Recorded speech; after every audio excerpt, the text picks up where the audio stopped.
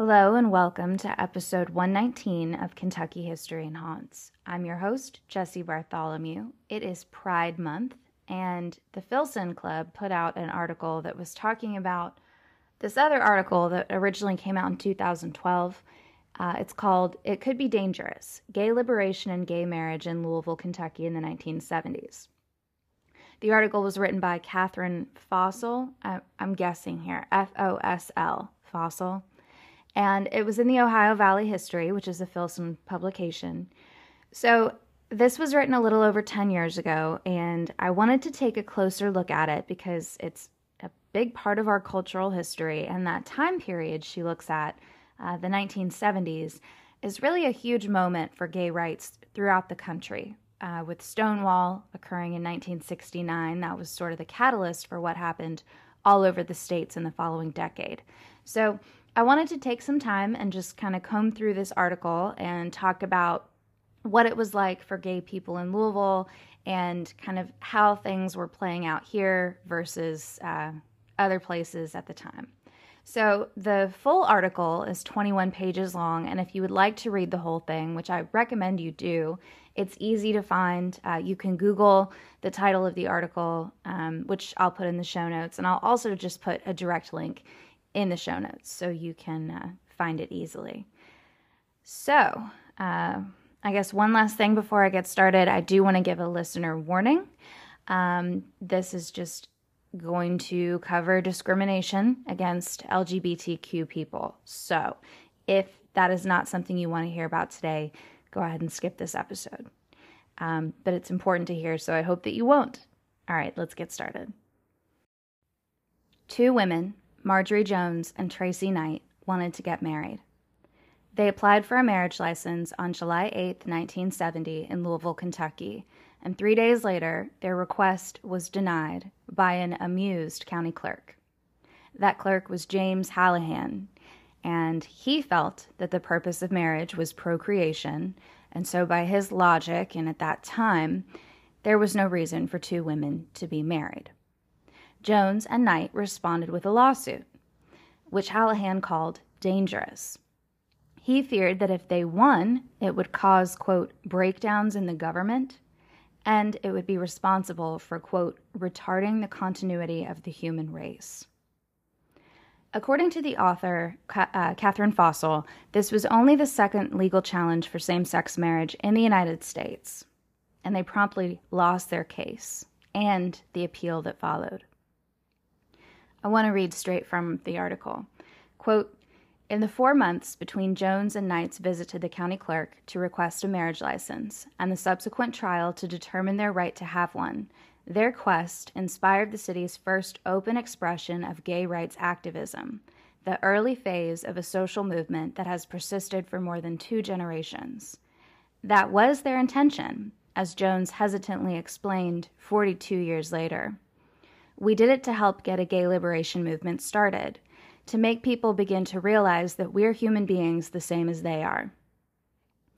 Several of the 24 or so young gays and lesbians who congregated in the clerk's office and later in the courtroom to support Knight and Jones recall the experience as a galvanizing one, and the county attorney on the case remembered it decades later as the first important trial of his tenure.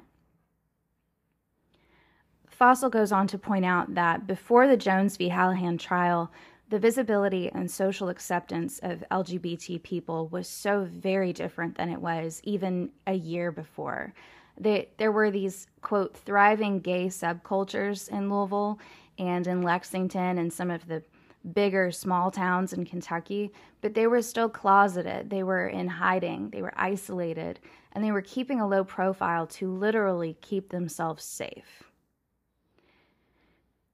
If that sounds overdramatic, I promise you it's not. In a 1969 Harris poll in Time magazine, it was reported that 69% of Americans found homosexuals, quote, harmful to American life. Over 2/3 of the U.S. population. So that kind of helps explain why it was so brave to do something like apply for a marriage license. It was taking a huge chance because then everyone in town would know that you did it.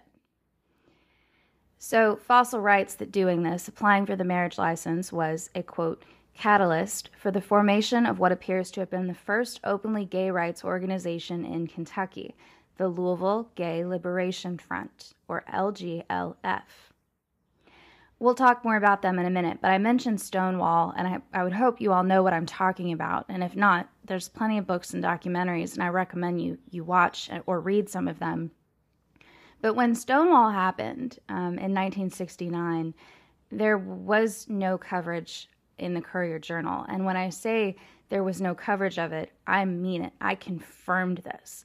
The days that they occupied Stonewall were June 28th to July 3rd. Those were the big days. So I went through the Courier-Journal papers from back then, and there are plenty of obscure articles in the paper those days, like scientists at Harvard were excited about a new sunburn screen. There was a hospital strike in Charleston.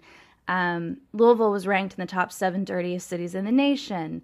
2 subs reached Loch Ness to hunt for monster. Those were some of the headlines. They were looking for the Loch Ness monster.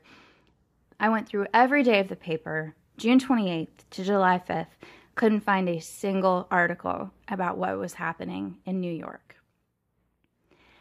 So there was a youth-oriented publication called the Free Press of Louisville, and that's the paper that reported the news on Stonewall.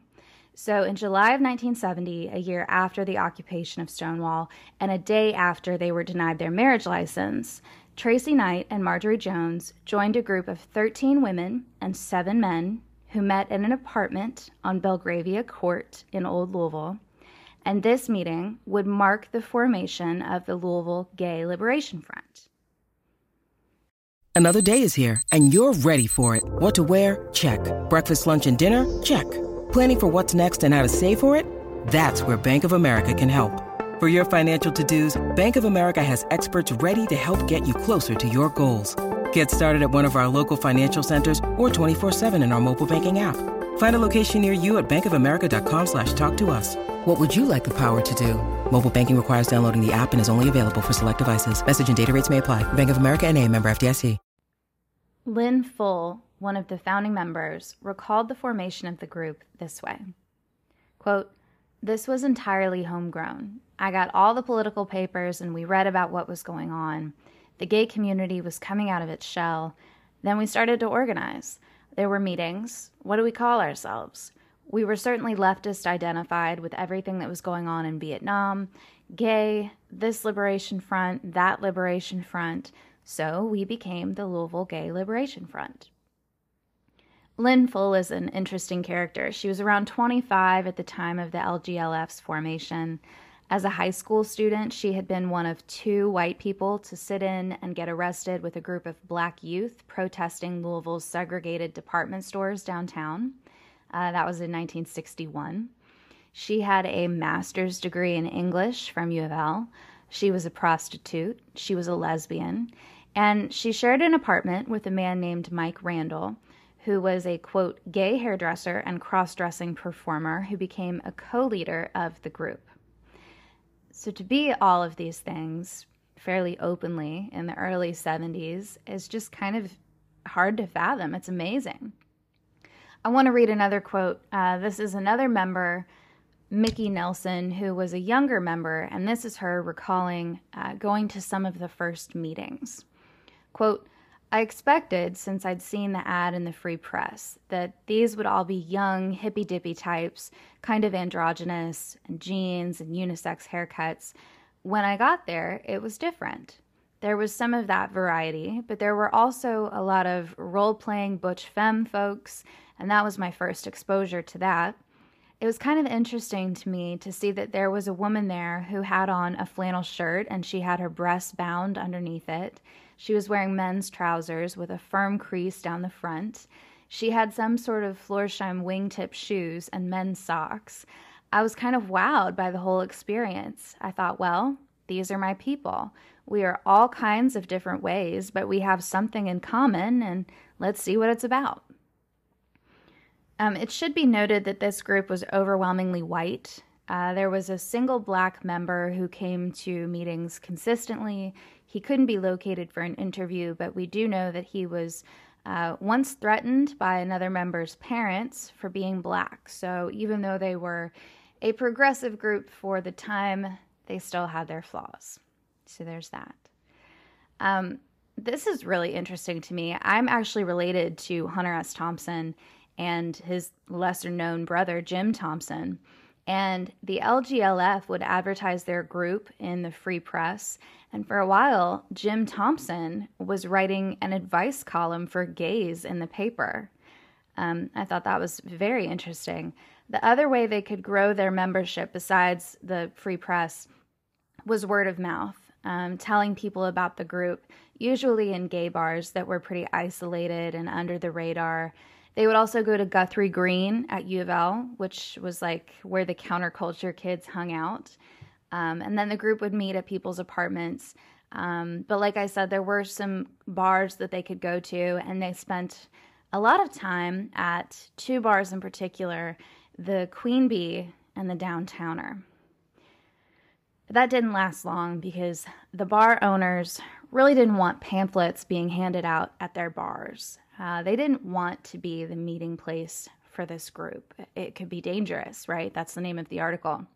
So the LGLF actually ended up getting banned altogether from the Queen Bee. And owners of the Downtowner sprayed the group with hoses for trying to hand out leaflets at the entrance of their bar.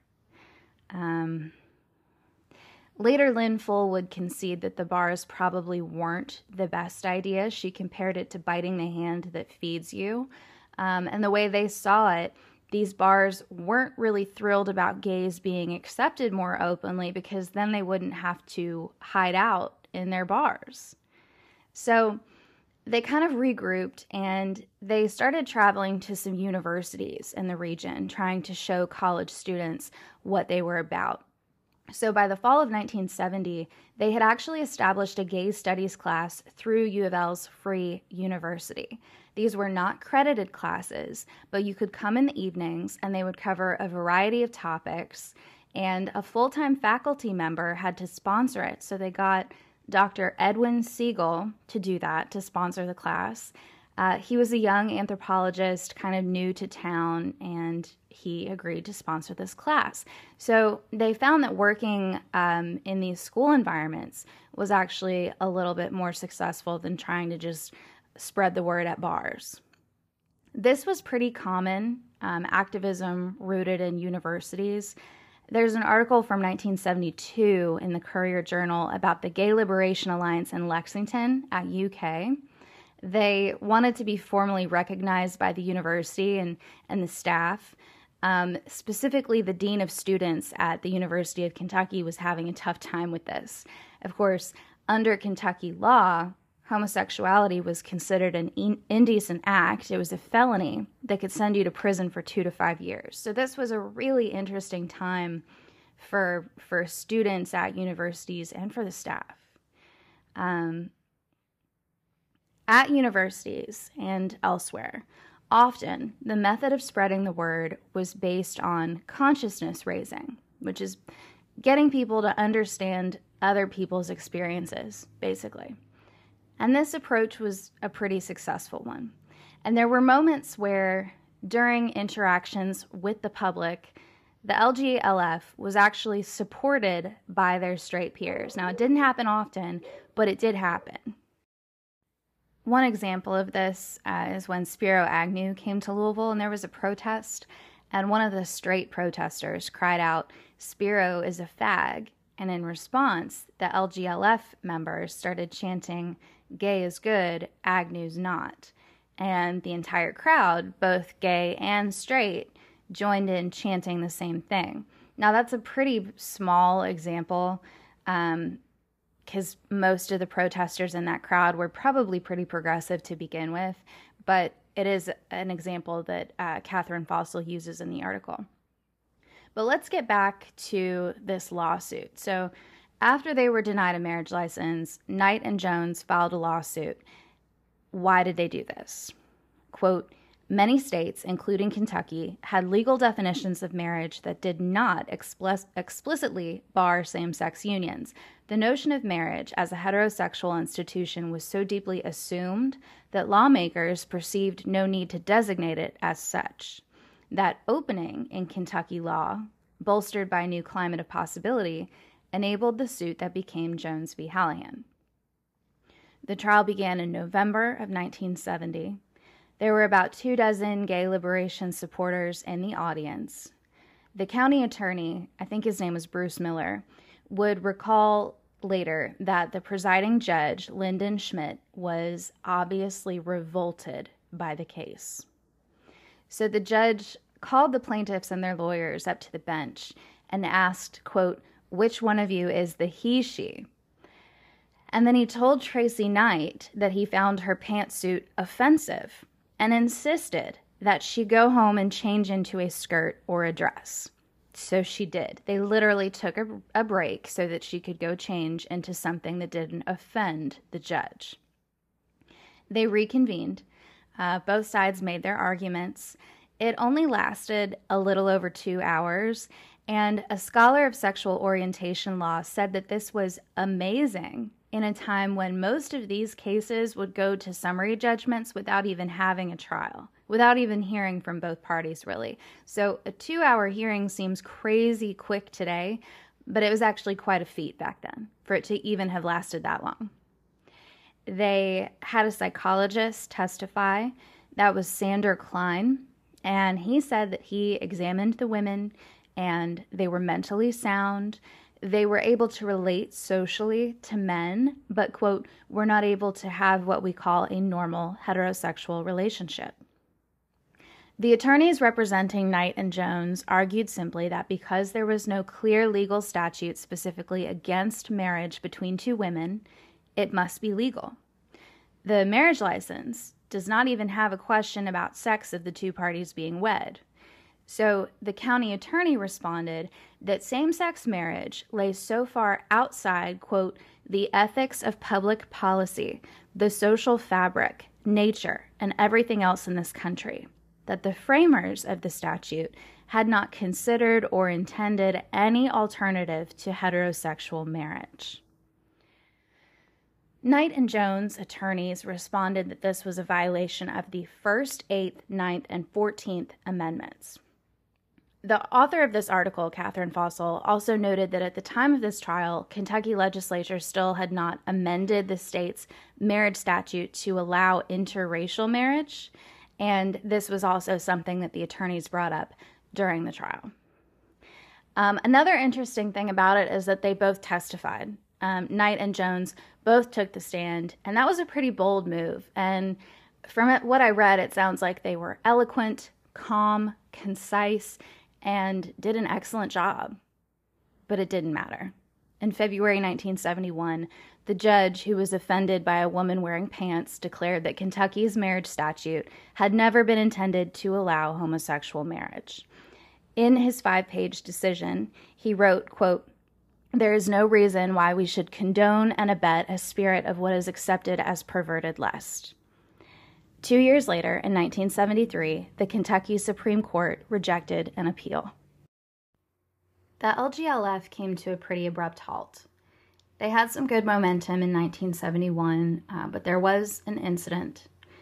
Some members of the group established a gay lib house on Bonnycastle Avenue in the Highlands, and it became known for having minors present. People knew that there were kids under 18 hanging out there. And they also knew that people were smoking pot there. And so it was raided by the police in late 1971, and more than 24 people were arrested, and they never really recovered from that. That doesn't mean gay activism stopped altogether in Louisville. Quote, "But it took a quieter turn for the next few years, with the emphasis on internal community building, even as more gays and lesbians came out.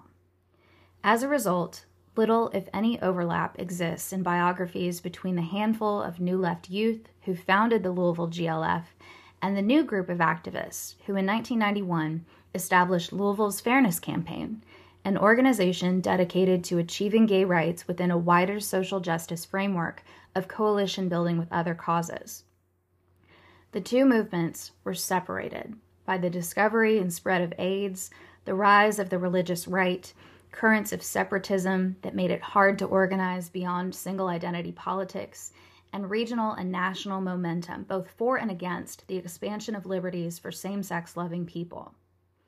Yet, these two generations of Louisville's gay movement share some common ground. Both, for example, were distinctively lesbian-led, in contrast to many similarly situated local campaigns.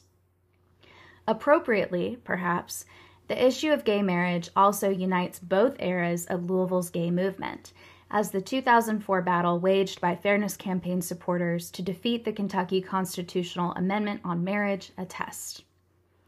Ironically, 2 of the 5 LGLF veterans who offered their memories for this essay became among the early same-sex couples to wed legally in the 21st century, though they had to travel to other states to do so.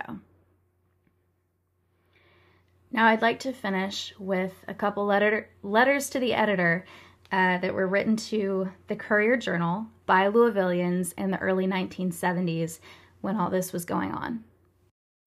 When you need mealtime inspiration, it's worth shopping Kroger, where you'll find over 30,000 mouth-watering choices that excite your inner foodie. And no matter what tasty choice you make, you'll enjoy our everyday low prices, plus extra ways to save, like digital coupons worth over $600 each week. You can also save up to $1 off per gallon at the pump with fuel points. More savings and more inspiring flavors make shopping Kroger worth it every time. Kroger, fresh for everyone. Fuel restrictions apply.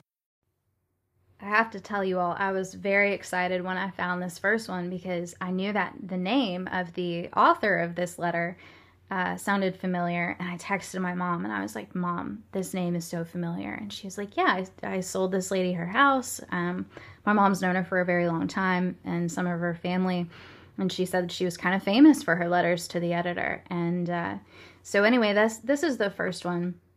And it says, criticizes court's objection. And this is November 1970. Judge Lyndon Schmidt's prejudices are showing.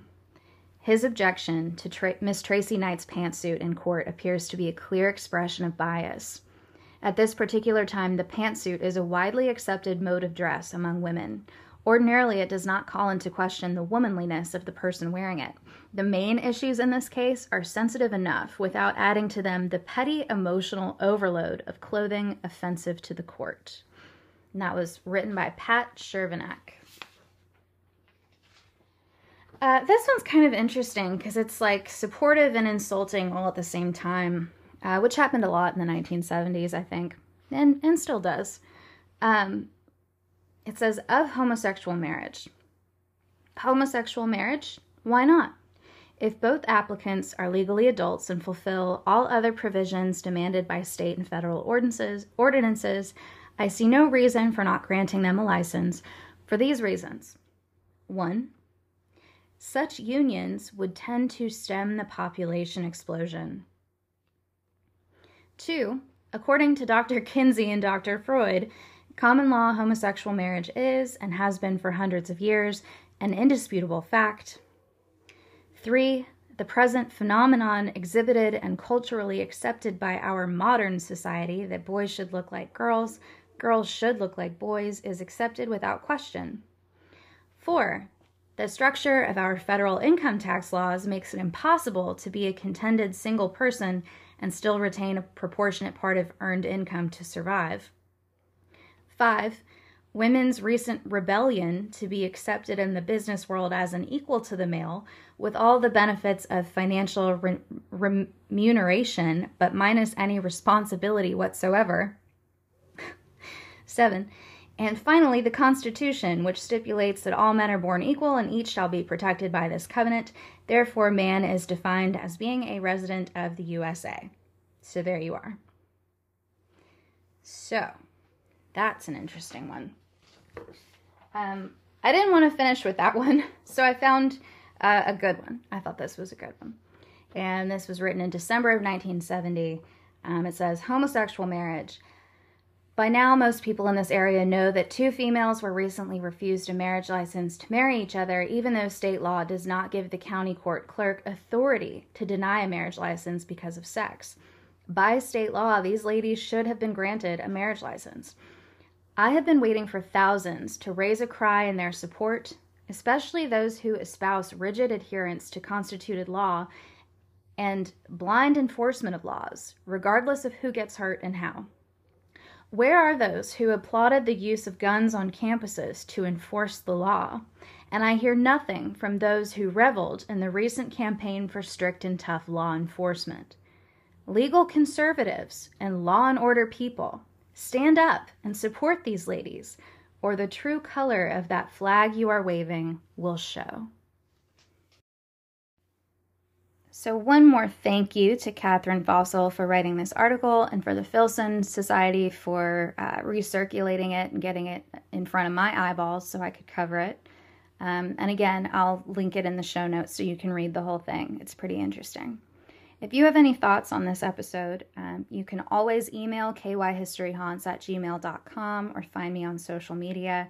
Search Kentucky History and Haunts on Facebook, at kyhistoryhaunts on Instagram. There is a website that I need to update. It's kyhistoryhaunts.com. You can find additional sources there. You can find merch there if you want a cool shirt or a cool hat. There's also a link in the show notes where you can leave me a one-time donation. If you aren't ready to commit to being a monthly supporter, that's okay. Just buy me a cup of coffee. That's how I get this stuff done. All right. Thank you all so much for listening. Happy Pride. And until next time.